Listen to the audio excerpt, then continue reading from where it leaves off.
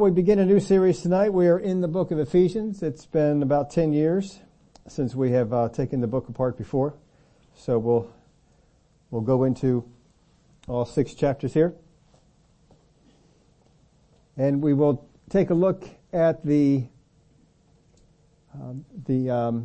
kingdom of heaven, the mystery of the kingdom, since this book, probably more so than any other, defines the church age and tells us things about the church age. So we want to make sure we understand the church age, the kingdom that we are in. We notice that God put a pause or a break in the prophecy, or did not put a pause or a break in the prophecies about the mission of the Messiah. And even when Jesus went around, he would read the prophecies, but only the part that pertained to his visit at that time, which caused some confusion with the people. But the 2 purposes of Messiah, in short, was the first was to redeem, and then the second would be to rule. And Jesus would read the parts of the redemption and leave out the part of the ruling. Now, was this done to bring, just to keep the whole matter confused? Was the confusion intentional? Was this done to keep it a mystery? So we're going to take a look at the mystery of the church. If you saw up on Facebook, I saw this summary, and I thought it was the best summary I've seen on the book of Ephesians. That the Epistle of Ephesians is basically a statement of your heavenly bank account. The first half tells you what's in the account. The second half tells you how to spend it, how to use it. Doesn't do you any good if you have all that wealth laid up if you don't know how to use it. So the second half tells us what to do with it, how to put it to work. The first half tells you what you have. Well, you got to know what you have first before you go out there and use it. How many times have you gone out and checked your bank just to make sure that you had enough, know what you had to use before you go out into the store and start to do things? So we're going to take a look here at the mystery of the kingdom in Matthew chapter 13. Verse 10, and the disciples came and said to him, why do you speak to them in parables? And he answered and said to them, because it is given to you to know the mysteries of the kingdom of heaven, but to them it has not been given.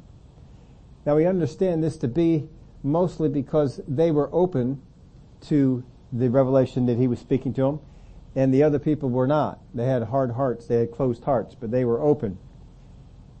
But when he speaks here of the kingdom of heaven, this is the coming kingdom. Think about this from the standpoint of the disciples and from the people there. If Messiah comes and he speaks of a coming kingdom, what kingdom in your mind does he speak of? It would be the kingdom that we would call the millennial kingdom. Because this is in their mind, because again the prophecies in the Old Testament, they merge the first and second purposes of the Messiah into one. Jesus comes along and separates it. But they still have that singular mentality. The Messiah comes, he redeems, and he sets up his kingdom. So they're looking for Messiah to set up their kingdom. So when Jesus teaches about the kingdom they expect is the millennial kingdom. If they are expecting the wrong kingdom, can they truly understand what Jesus is teaching? Now, Jesus knows where they're coming from, right? Look at what he says. Why do you speak to them in parables? He answered and said to them, because it has been given to you to know the mysteries of the kingdom of heaven, but to them it has not been given. If he's expecting them to receive his teaching on the kingdom, and they're expecting a different kingdom than he's teaching about, how is it that he expects them to get the right message? That's one of our first questions here. For whoever has, to him more will be given, and he will have abundance, but whoever does not have, even what he has will be taken away from him. Therefore, I speak to them in parables because seeing they do not see, and hearing they do not hear, nor do they understand. And in them the prophecy of Isaiah is fulfilled, which says, hearing you will hear and shall not understand, and seeing you will see and not perceive. For the hearts of this people have grown dull, their ears are hard of hearing, and their eyes they have closed, lest they should see with their eyes and hear with their ears, lest they should understand with their hearts and turn, so that I should heal them. But blessed are your eyes, for they see, and your ears, for they hear. For surely I say to you that many prophets and righteous men desire to see what you see, and did not see it, and to hear what you hear, and did not hear it. Now, if the kingdom of heaven is the millennial kingdom, why is it important for the disciples to know about it since it's so far off?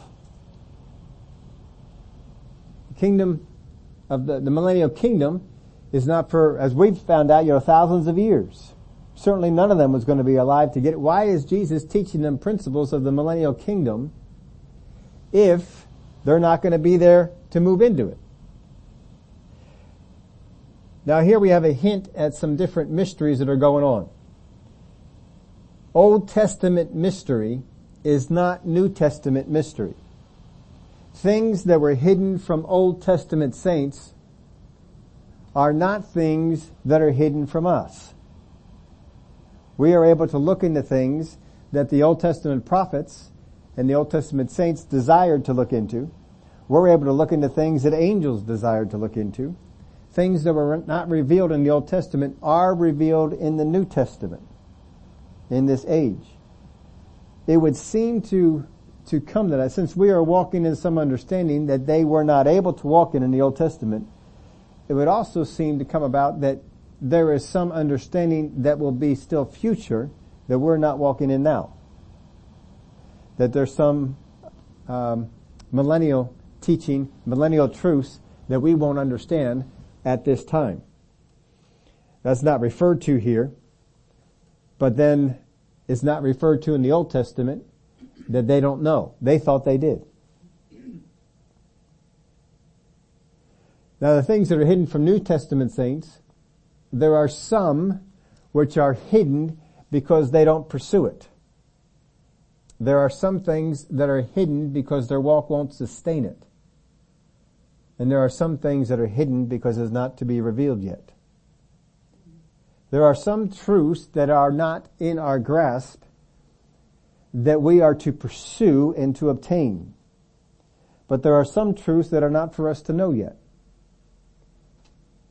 These are some of the things I'm pretty convinced that when it comes to doctrines of devils, people get a whimsical view of something that is to come, and the devil shows up with a revelation to satisfy them, and they go on off and they teach that thing and they lead many astray. So we have to be careful, certainly with some of those. Over in Matthew chapter 13,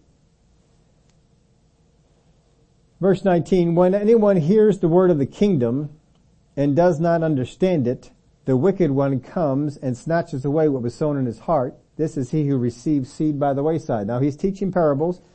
Again, we saw the purpose of parables was so that they would hear but not understand. That they would not see, because it was given to them to know the keys of the kingdom, the things of the kingdom. So when anyone hears the word of the kingdom and does not understand it, then the wicked one comes and snatches away what was sown in his heart. This verse limits the time period with which this kingdom can operate. The kingdom that he speaks of at this point cannot be the millennial kingdom, because who is not operating in the millennial kingdom? The wicked one is not operating. He can't go around and steal what is sown because he's locked up. They're expecting millennial kingdom teaching. Jesus knows they're expecting millennial kingdom teaching, but he apparently is not teaching about the millennial kingdom. How are they going to understand this? Verse 24. Jump down there. And another parable he put forth to them, saying, the kingdom of heaven is like a man who sowed good seed in his field, but while men slept, his enemy came and sowed tares among the wheat and went his way. Once again, there we have an enemy. But when the grain had sprouted and produced a crop, then the tares also appeared. So the servants of the owner came and said to him, Sir, did you not sow good seed in your field? How does it have tares? He said to them, an enemy has done this. The servant said to him, do you want us then to go and gather them up? But he said, no, lest while you gather up the tares, you also uproot the wheat with them. Let both grow together until the harvest, and at the time of the harvest I will say to the reapers, first gather together the tares and bind them in bundles to burn them, but gather the wheat into my barn. Now the tares parable speaks of a separation at the end. The separation at the end would seem to lend itself to the end of the tribulation, when the evil ones are removed from the earth and those that are good are remained. The judgment that would come upon there. So that too would seem to lend to something before the millennial kingdom. In Matthew 31, another parable he put forth to them, saying, the kingdom of heaven is like a mustard seed which a man took and sowed in his field, which indeed is the least of all the seeds, but when it is grown, it is greater than the herbs and becomes a tree, so that the birds of the air come and nest in its branches. And then he says another parable he spoke to them, the kingdom of heaven is like leaven, which a woman took and hid in 3 measures of meal till it was all leavened. So here we see the continued corruption. The continued corruption of the kingdom of heaven here. That the kingdom would continue to be affected in this way. And we spent time going into these parables before. Some people try and make the mustard seed be a real good looking parable, but we know that is not, because of the different aspects of this. The mustard seed is a bush, should not become a tree, it changes its nature. And in Jesus' parables, the birds are always bad. The birds come and eat the seed. Birds making their home in the tree does not mean that it's a nice picture. This is a bad picture. So this is the coming corruption of the kingdom, which we certainly see in the church age. In verse 34, and these things Jesus spoke to the multitude in parables, and without a parable he did not speak to them, that it might be fulfilled which was spoken by the prophet, saying, I will open my mouth in parables. I will utter things kept secret from the foundation of the world. So Jesus is coming in and he is speaking things that have not been made known since the foundation of the world, but now is the time to make them known. And so he's going around, he's teaching on these things. So the kingdom of heaven is a mystery. It's something that was kept away. But is the kingdom of heaven simply the millennial kingdom, or is the kingdom of heaven something different? Now it says that it's a mystery. It's something that was not known. If you look at what was known by the disciples, by the people of that day, and even the people in the Old Testament, one thing they did know is that a king is coming. That was not a mystery. They knew a king was coming. They knew Messiah was coming, and Messiah was coming as a king, and they knew that Messiah was coming to set up a kingdom. The disciples asked Jesus, will you at this time set up the kingdom? They expected a kingdom. That is not a mystery. It is not a mystery that Jesus is coming, that he is going to be a king, and that he will have a kingdom. So what exactly is the mystery? What is it that is not known? In Luke chapter 19, verse 11, now as he heard these things, he spoke another parable because he was near Jerusalem, because they thought the kingdom of God would appear immediately. They thought the kingdom of God would appear immediately. They thought the millennial kingdom was coming. That Jesus was close to Jerusalem. Messiah was coming to Jerusalem. Messiah was going to, in Jerusalem, set up his kingdom. They saw Jesus moving in that direction, so this all brought the expectation that Jesus is going to the Jerusalem, and we're expecting his kingdom. They're expecting it now. Therefore he said, a certain nobleman went into a far country to receive for himself a kingdom and to return. So he called 10 of his servants, delivered to them 10 minas, and said to them, do business till I come. Verse 14. But his citizens hated him and sent a delegation after him, saying, we will not have this man to reign over us. It seems awfully odd Jesus throws that in there, doesn't it? But he just kind of puts this part in that the citizens hated him. And they sent people after him and let him know, you will not reign over us. You won't do it. We're not going to have it. In the accounts with Pilate, and you can go back into the Gospels, you can read it in I believe all four of them. You have a different aspect of it, but still you come to the same part that the Jews rejected Jesus as their king. Is there any doubt in all four of them carried it?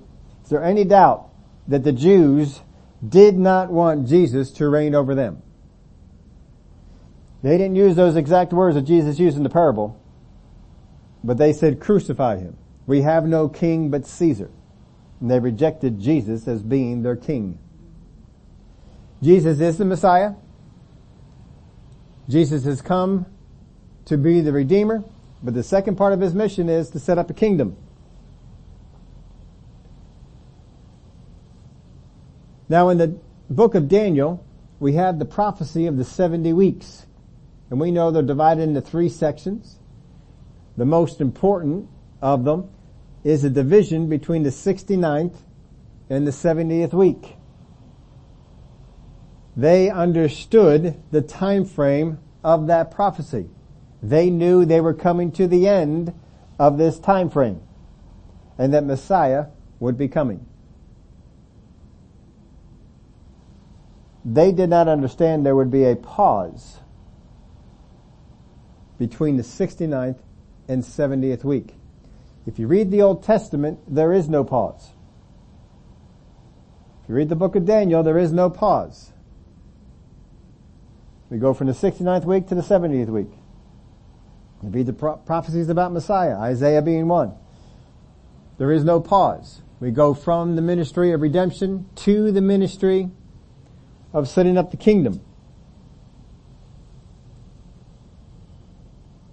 Now, is the pause between the 69th and 70th week, is it a pause that is because of a plan of God, or is it a pause that is because of the rejection of the king?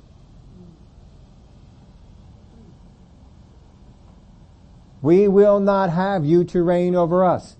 Was it God's intention to go right from the 69th week to the 70th week, but because the people of Israel rejected Messiah, there was a pause? Now God knew they would reject him. But if they had not rejected Jesus, there may never have been a pause. There may never have been a church age. There may not have been a need of it. The purpose of the church age, you got to think back on some other scriptures here. Now, we're not going to dig into all of them. Purpose of Jesus, that God went to the Gentiles, is to stir the Jews into jealousy and they would come back to the Father, the Son, and the Messiah.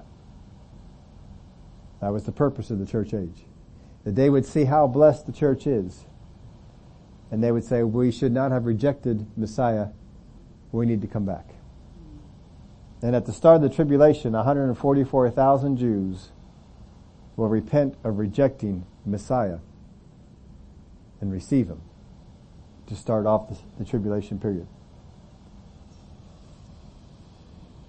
I'm on the side that the pause is because of their rejection.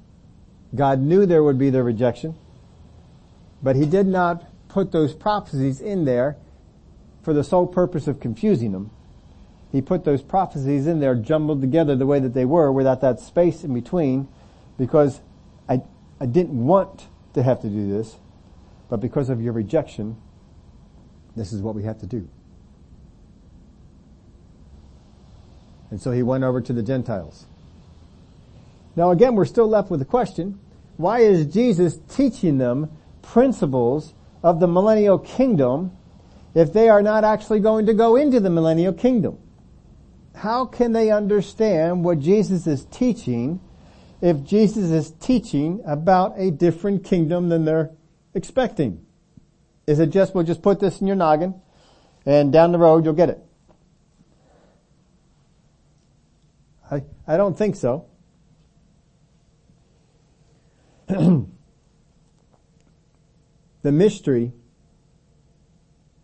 of the church, the mystery that was hidden in the Old Testament is not the coming king. It's not the coming kingdom. The mystery is what God would do when the Jews reject the king. That's the mystery. That's what's hidden. What will God do when Israel rejects the king, the Messiah? And this is the mystery. The mystery is that he would still set up his kingdom. And this is the beauty of all this.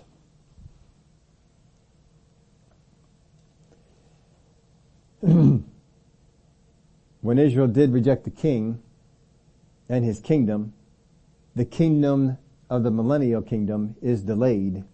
In its place is what's known as a mystery kingdom, which came about. This was hidden from Old Testament saints. It's revealed to New Testament saints. If they want to see it, not everybody wants to see it. There are still people walking around, they don't see it. But the mystery kingdom is this. Well, let me go back to this part. When you have the kingdom of Rome, who sits at the head of that? Caesar. If you were a new visitor to Rome and you asked, can I go and see the king?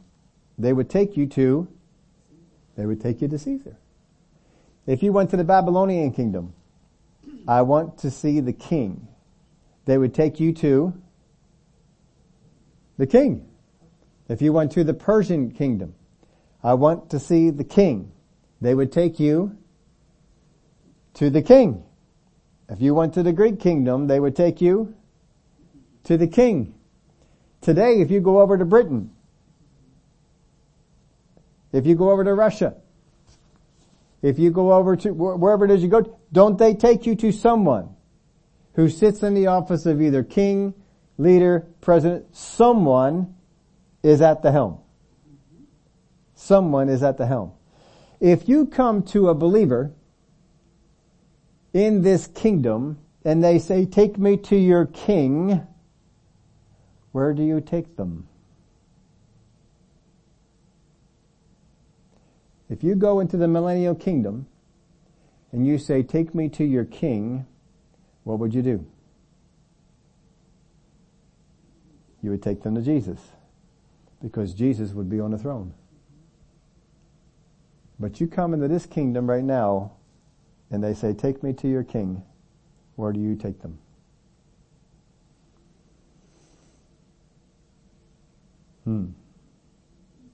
How can you have a kingdom without a king? Herein is the mystery.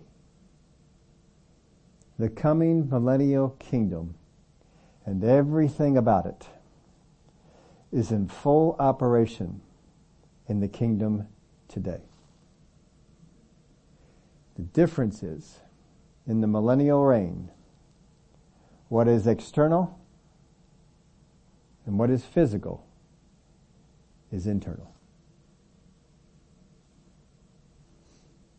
In the millennial reign, Jesus will sit on a throne. In the kingdom of heaven, the kingdom that we're in, Jesus sits on the throne of your heart. In the coming millennial reign, there will be peace on the earth. In the kingdom that we are in now, there is peace where? In our heart. what is external in the millennial kingdom is true internally here. The Spirit of God went from an external dwelling to an internal one. In the millennium there is joy and abundance. And the same is true on the inside of every believer. There is joy and there is abundance. And Ephesians teaches us about all these things dwelling on the inside of every believer. Now watch this, Luke 17:20. Now when he was asked by the Pharisees when the kingdom of God would come, which kingdom are they asking about? The millennial kingdom. He answered them and said, the kingdom of God does not come with observation, nor will they say, see here or see there. For indeed the kingdom of God is within you. Every trait of the millennial kingdom is true in us. In the mystery kingdom, we live out the millennial kingdom that would have been if Israel didn't reject their king. But we receive their king, and he reigns in our heart. And he brings about everything that is supposed to be true inside us. But you cannot show people, see, here it is. Observe, see, there it is. You can't do it. We will be able to when the millennial kingdom is actually set up, but not right now. In the Old Testament, there were certain things that were certain what do you call them? Certain types, certain references, metaphors. That's the word I'm thinking of. There are certain metaphors that were true in the Old Testament and well talked about. The bride of Christ was revealed in the Old Testament. We had one of the prophets was told to take a bride as a representation. We still have that concept in the New Testament. In the Old Testament, the concept of sheep, flock, and a shepherd was very strong. In the New Testament, that continues to be. In the Old Testament, they understood father and children. In the New Testament, we still understand father and children. But there is one concept that is used to talk about the kingdom now that was never used in the Old Testament. One concept that you never see show up until the New Testament arrives. And the book of Ephesians does a whole lot of talking about this one concept. Nowhere in the Old Testament do we ever see a description of the body of Christ. That is completely a New Testament metaphor. It's never used in the Old Testament. All the other ones are. Because this is part of that mystery kingdom. This is part of what was not revealed. This body would consist of Jew and Gentile, and that they would be on equal footing. The Jew would not be higher, the Gentile would not be higher. The law would no longer be external, but it would be written in our hearts. It would be internal. The rapture is the exit of this church, the exit of this kingdom. And this is not revealed until the mystery is revealed. So in Ephesians, Paul tells us how this kingdom is alive and active in the lives of each and every believer. The Old Testament believer had no idea about the internal realities of the coming kingdom, but we live in that reality. And the book of Ephesians spends its chapters teaching us about that reality. So we said the first 3 chapters deal with what you have in that reality. And the last 3 chapters deal with how you put that reality to work. In verse 1, Paul, an apostle of Jesus Christ by the will of God, to the saints who are in Ephesus and faithful in Christ Jesus. This letter is to all the saints and faithful. As we can see from this, all are saints, but not all are faithful. If you are a saint but not faithful, some of these things in this letter will not pertain to you. Some of these things in this letter you won't be able to get a hold of. This letter is addressed to the saints who are in Ephesus and faithful in Christ Jesus. That word there in Ephesus is under question. It is uncertain whether this letter was written to the church of Ephesus or if it was written to the churches of Asia Minor and began its circulation in Ephesus. Some of the earlier manuscripts don't have the word Ephesus in it. It is very possible that is the case.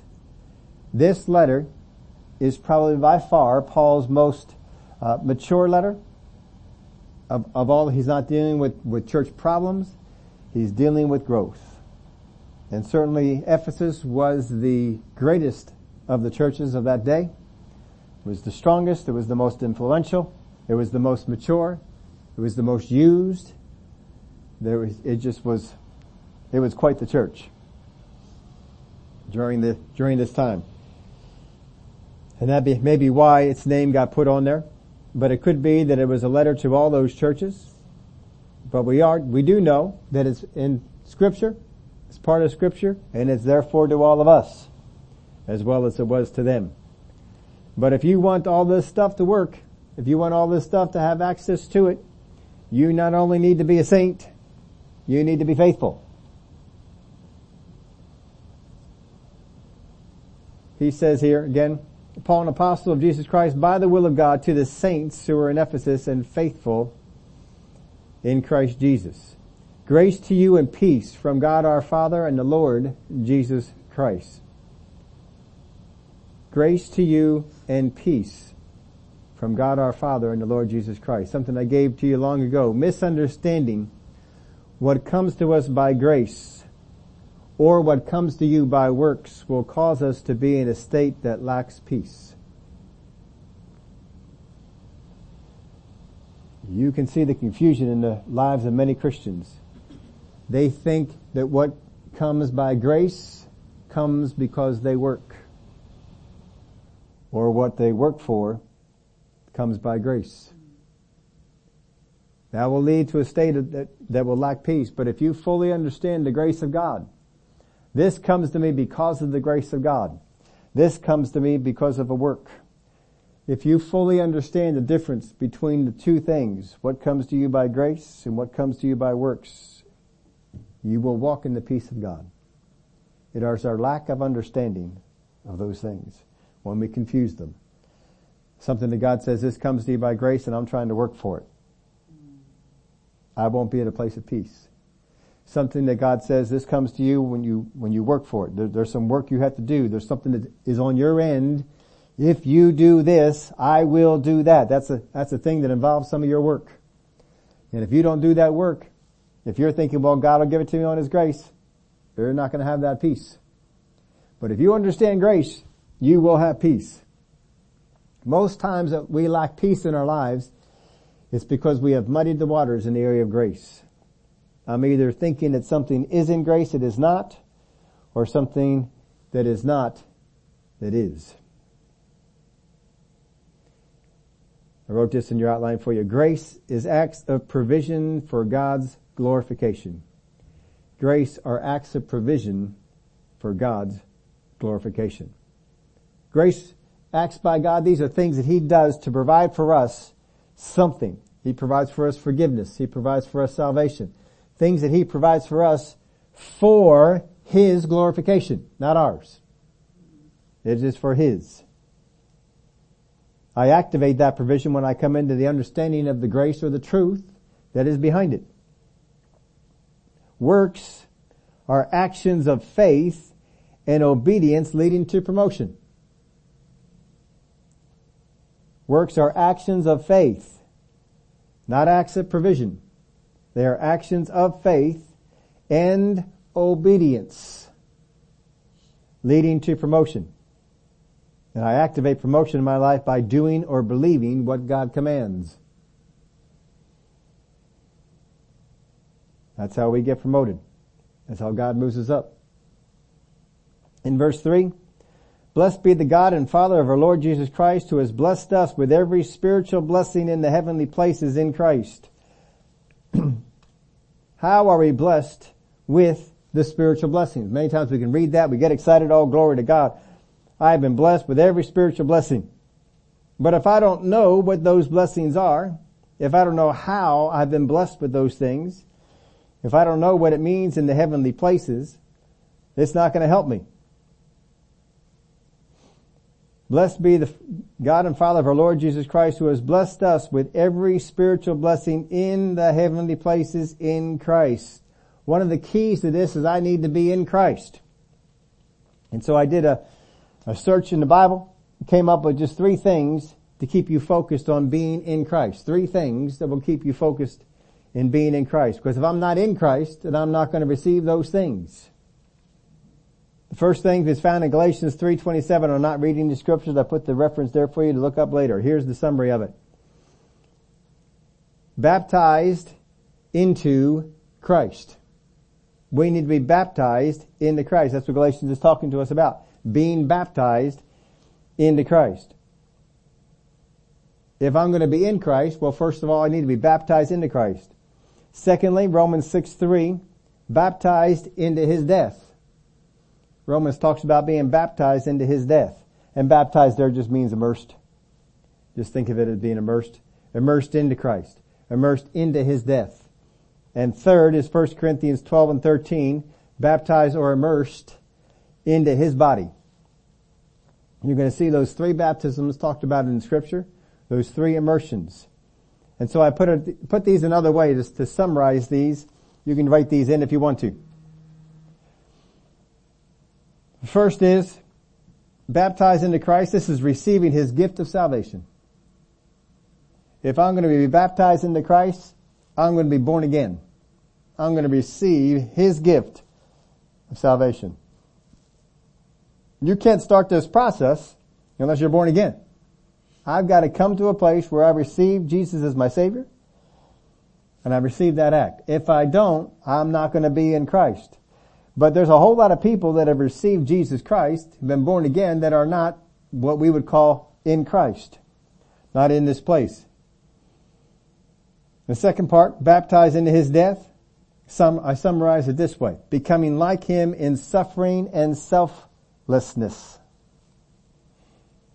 When He went into His death, He went into His suffering. The Word of God talks about us coming into His sufferings. Not into the death that He did. We don't have to do that again.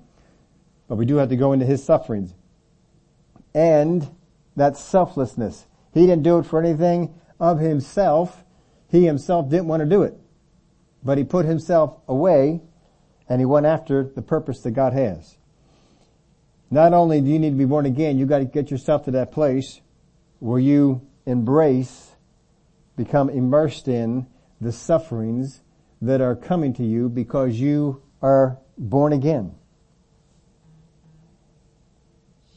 And that you walk in that selflessness that is there. And here's the third part. Baptized into His body.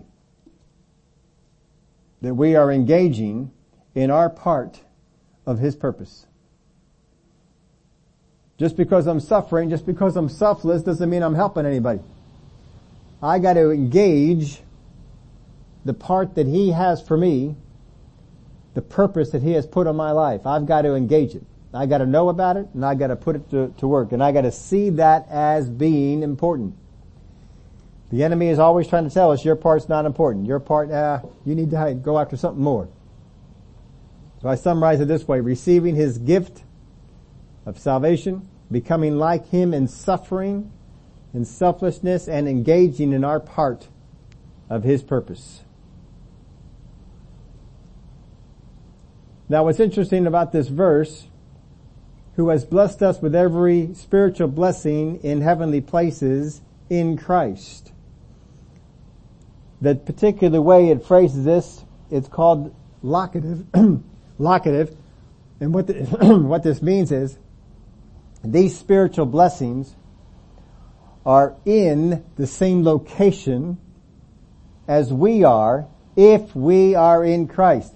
In Christ are all these spiritual blessings. And we are taken and put right in there with the blessings. Which means the blessings are all around you if you are in Christ. And that involves more than just being born again. I gotta get beyond that. I gotta get to that place where I engage, I get baptized into His death.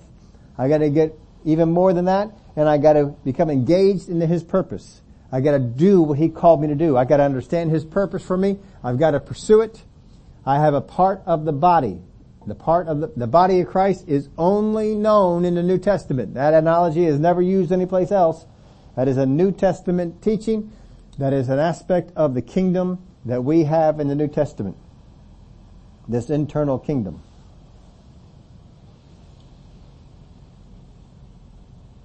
So, I just gave you some blank space there. I put in about 11 spiritual blessings. This is not meant to be all inclusive.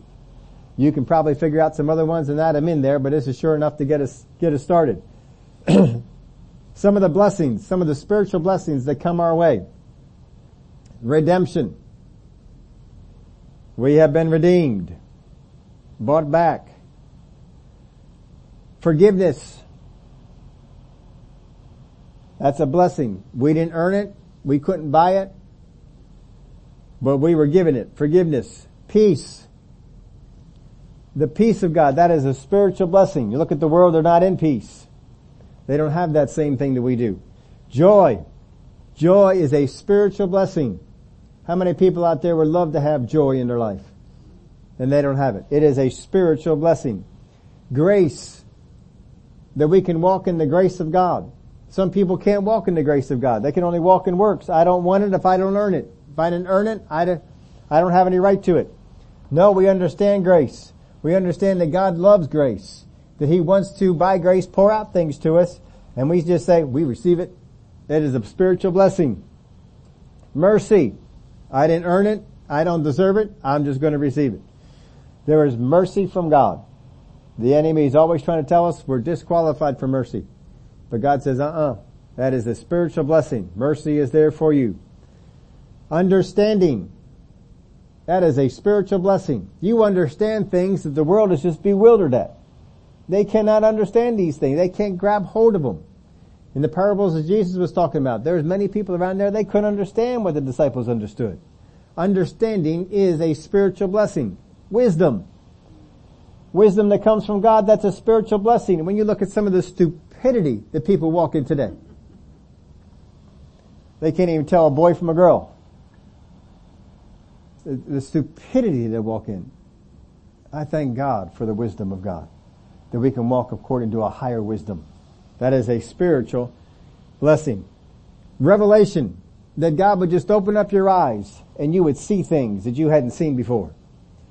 Boy, every time that opens up, God opens up something to us and we see something, boy, that doesn't just get you excited. Oh wow, just like opening a present. Oh, I didn't see that before. Oh, look at that. Oh wow. We can get excited. Revelation, that is a spiritual blessing. Our inheritance. And Ephesians talks about us finding out what is in that inheritance. That is a spiritual blessing. Crowns. That God gives crowns for certain things that we would do here on the earth. That is a spiritual blessing. And what He's telling you is, in Christ, you are locked in to the same area where all those spiritual blessings are.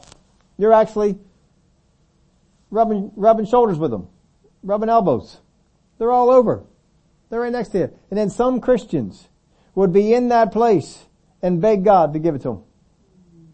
God says they're all around you. They're right there. Because if I understand what He is saying here in just this opening verses, these spiritual blessings, I am locked in to where they are if I am in Christ. I'm locked in. They're all around me. I don't have to ask God to bring them to me. I'm in Christ. Those spiritual blessings are in Christ. So we're in this together. We don't need to pick and choose or decide which ones we qualify for. Because God qualified for us all. Every single one of them. joy, grace, mercy, understanding, wisdom, revelation, inheritance, crowns, redemption, forgiveness, peace, you name it. God has already qualified you for it. I don't need to pick. All right, you got 20 things out there. Give me 5 you want. I don't have to pick them. Because I want them all. And God says, all right, they're all ours. We're qualified for them. Word of God says here, in verse 3 again, blessed be the God and Father of our Lord Jesus Christ, who has blessed us. That's past tense. He has blessed us with every spiritual blessing. If there is a blessing in the Spirit, you have been blessed with it. It does not matter what it is. Oh, I didn't know about that one. I wonder if I'm blessed. Yes, you are. Is it a spiritual blessing? Is it something that blesses your spirit? Is it something that has spiritual value? It's yours. Don't go out there trying to qualify yourself. This is just Paul just introducing the letter here. He has blessed us with every spiritual blessing. Every spiritual blessing He has already blessed us with. Those spiritual blessings in the heavenly places in Christ. Yeah, well those things are for when I get to heaven. No, they are now. Don't look at anything, well that'll happen when the millennial kingdom gets here. You're not understanding the mystery. The mystery is to take everything that is external in the millennial kingdom and to make it internal with you. Everything about the millennial kingdom is internal with you. Now. Not later. It is that way now. Now if I don't have any of these blessings, or if I'm lacking on any of these blessings, is it God's fault? It is not. If it is not, why do we ask God for it? If I can answer the question, all right, I know it's not God's fault. If I don't have any of those blessings, it must be my fault. Then why do we keep asking God for it? God, I need more joy in my life.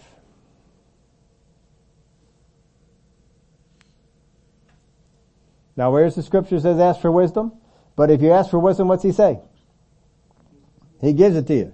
Father God, I don't know what to do in that situation. I ask you for wisdom on it. I thank you, I receive it. You blessed me with it. I thank you for it. Now many of these blessings are taught in this epistle. But without understanding, these blessings do us no good. Now it says in heavenly places, because this is before the foundation of the earth. As he says in verse 4, just as He chose us in Him before the foundation of the world. Are these spiritual blessings new? They've been around. They've probably been around before the earth was even here. So where else are you going to put them? These are spiritual blessings. They're in heaven. They're in the heavenly places. I made a note on this before. All physical blessings have their root in spiritual blessings. All physical blessings have their root in spiritual blessings. Get the spiritual blessing, you'll see something physical. Now in Christ it says that this phrase and like ones, in Christ, in Him, stuff like that. You're going to see this is used 10 times in verses 3 through 13. And one unique thing about the verses 3 through 13 is that in the original Greek, I am told by those who know the language better than I, that is all one sentence. Verse 3 through verse 13 are all one sentence. I wonder what Paul's English teacher thought about that. But this phrase, just in these verses, are used 10 times. I saw a note that somebody made that if you went through and counted all of the references to things like in Him, in whom, in Christ, any similar teaching like that it occurs 120 times in the epistle. I did my own count. I only came up with about 107. But that was just counting the word in there and trying to branch off from there. But I didn't go through and try and find them all and try and count them. That's usually something that Dakes would do. I didn't see if he had done that. Should have pulled his out and seen he had a little number over there. How many times that was done. But in verse 4, just as he chose us in him before the foundation of the world. He chose us. Now a lot of people get hung up on this, and the next time we're going to see the predestination thing going. But they get hung up on this, he chose us. But don't get hung up on this. It's going to be a simple matter. If we had a group of people here, and I came on out and said, how many people would like to play a game of softball? And you have a group of maybe 50 people, not all 50 people are going to want to play. Some people are going to say, well, I'm too sore, I'm too old, I'm too young, I'm not athletic. But out of that 50 people, you may have 20 people who raise their hands. I'll play. And so you choose those 20. Why? Did you discriminate against the other people? No, you simply asked who wants to play softball, and 20 people were, all right, we choose you guys, let's go. And so that was our group to choose. But the reason that they were chosen is simply because they put themselves in a place. If I don't put myself in a place where I say yes to Jesus, I put myself in Christ, I can't be chosen for anything. I'm not part of the group. But it was my decision. But God knew who was going to raise their hand and say, I want to be there. And so, for most people who would say, I want to be there, He chose, alright, I want you all, I'm going to choose you for this over here, and then you all, I'm going to choose you for this over here, and then you all, I'm going to choose you for this over here. And He began to choose out of that group who said yes to go out there and to function in different things. He didn't predestine them to choose Him, but He took those who chose Him and planned out where they would go because they chose Him. He did this before the foundation of the earth. Now, how many of you have never sinned before the foundation of the earth? I'm in that group. Before the foundation of the earth, I had never sinned. Anybody else in that boat? Yeah, there's a couple more. Yeah, we all are. Because you were not alive, therefore you couldn't sin. So if He chose you before the foundation of the earth, He chose you before you could have done anything. Therefore, anything that you did couldn't cause you to be unchosen. Isn't that right? Doesn't He already know? Doesn't the devil come up to you all the time and say, well, you haven't done this, you haven't, you won't, you refused, and he keeps trying to play back the videotape on our life. You don't qualify for what God wants you to do. But if He chose us before the foundation of the earth, and He knew you were going to be here, then He also knew the things you might do. And He has a way to overcome those things that I did, just like He had a way to overcome the things that Paul did and get Paul back into the right place. He had a way to overcome the things that David did and get David in the right place. He had a way to overcome the things that Abraham did and get him back in the right place. He had a way to overcome the things that Jacob did and get him back into the right place. Shall we keep going? He has a way, no matter what, to get you on the direction of what He chose you to do. You might be out there and, you come out to a group of people and you say, who wants to play softball? And you might be looking out there and say, boy, so-and-so, they look like they're fast. I sure hope that they decide to play. And if they are, I hope I can get them on my team. And so, then you start, you're picking from there and you're looking. And then finally that person, they raise their, oh good. All right, we got them in there. And we put them on. And, that's all God does. God doesn't come over there and reject anybody. Even we as people are better than that. We used to play hockey. We would pick sides, and you know who we would pick sides from? The people who showed up. We don't always know who's going to show up. But when the people are there, we would pick sides. All right, well, let's put this one here and this one here. And our goal was to make the team somewhat even. Because if you have a lopsided team, it's no fun to play. But you could pick from whoever came. We involved 100% of them. Whether they were new, whether they were old, didn't matter. We involved 100% of them. And we got them involved. God will involve 100% of the people who say, I want to be part of the team. Who answer the call. Who choose Jesus. He will choose them. He says, before the foundation of the world, He chose you. That we should be holy and without blame before Him in love. Now, I didn't give you this blank in here, but make sure you write this one down. Are you second guessing God's wisdom? If God chose you for a particular purpose and you tell Him, I don't think I'm qualified for that, are you not second guessing God's wisdom? Are you not second guessing that you know better than He does? No, if He says, I chose you before the foundation of the world for this particular purpose, we say, yes, sir. Then we go on. If He chose you, who are you to reject you? And just think about that. If He chose you, who are you to reject you? And this isn't in there, but you could put this in there too. If He chose somebody else in the body of Christ, who are you to reject them? And yet we do it.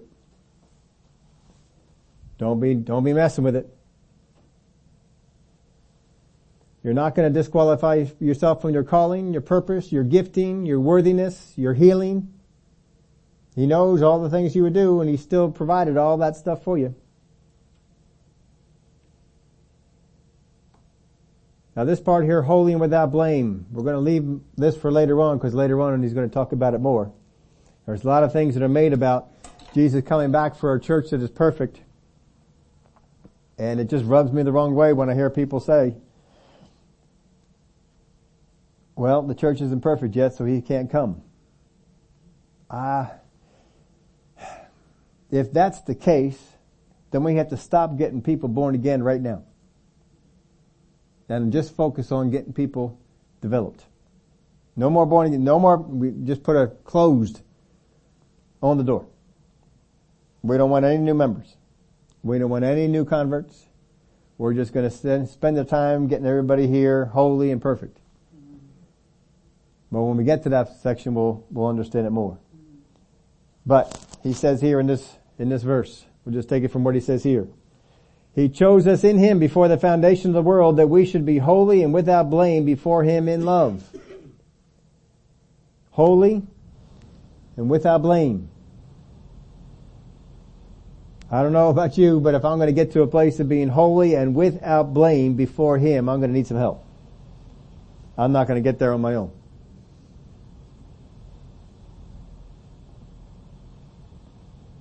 So we wrap this up here this way. This is just the introduction, getting into the book. Are you waiting for the kingdom? Are you waiting for the kingdom, or are you living the kingdom? Are you waiting for the kingdom that is promised, the kingdom that is to come, or are you now living the kingdom? 1 John 4 verse 17, you all know this verse. Keith, I believe, read it last week. Love has been perfected among us in this, that we may have boldness in the day of judgment, because as He is, so are we in this world. The kingdom that is to come is alive in you now. Which is why Jesus taught His disciples a truth that they thought dealt with a kingdom that is yet future, because it didn't matter. The kingdom that was yet future was going to be in them. and he could teach about that kingdom, and they could hear about that kingdom, and it would still teach them about the kingdom they were going to enter.